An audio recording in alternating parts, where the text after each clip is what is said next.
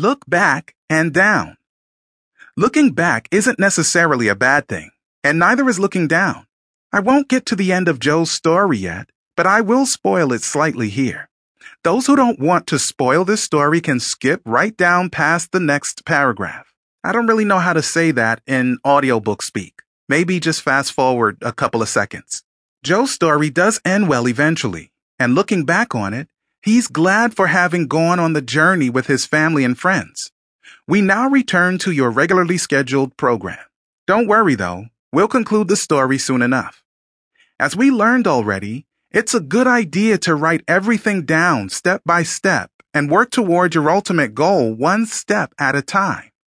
There's something equally important and frankly quite overlooked when it comes to working toward your goals.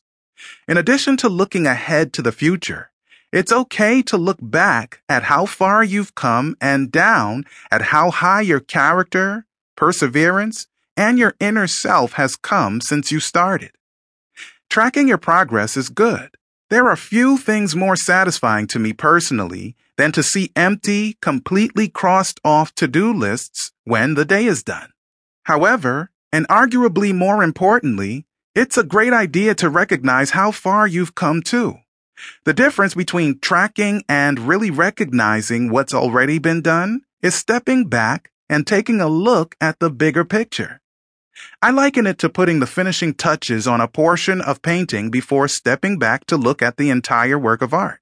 From afar, you can see what you have already accomplished and where you need to go next. As I'm writing this, I am on page 31 of a Microsoft Word document.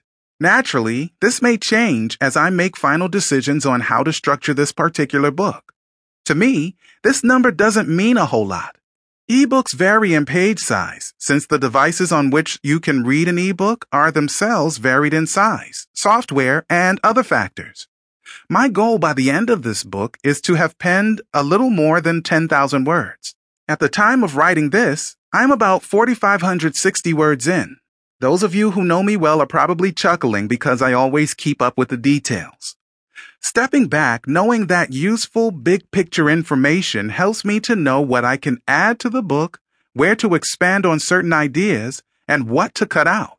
While I do have a considerable ways to go before I finish writing this book, I look back and am proud of the progress I have made so far.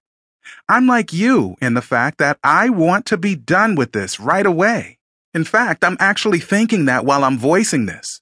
I want to reap the rewards of this book and my other books, and I want your lives to be enriched for everything I have to say as well. As much as I want that to be the case, and as happy as you may be to hear what I've found and how Joe is doing, it's not going to happen right away. What's the point in me telling you that? Simple. Even when I set out to write a certain number of words per day, I find myself feeling somewhat anxious to get the rest of the project done rather than sitting back at the end of the day and seeing what I've truly accomplished.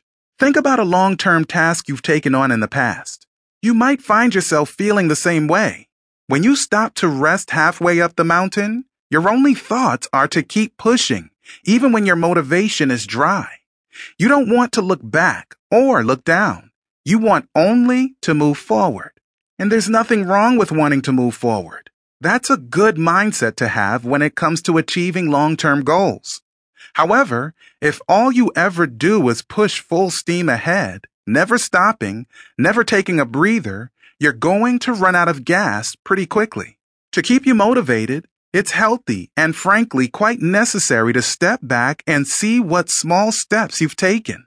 See how far breaking down your tasks has taken you. You may have a long way to go. There may not even be a feasible end in sight just yet. You may be close and feeling weighed down, tired, unable to take it one more step. Here's the thing though. You're already on this road. You could be in the middle. You could just be starting out. Or you could be near the very end. But wherever you are, you can afford to give up. You won't give up because you will not lose.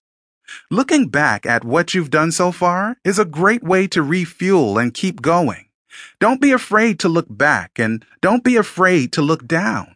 You might surprise yourself with how much you've really achieved, and that will spur you on to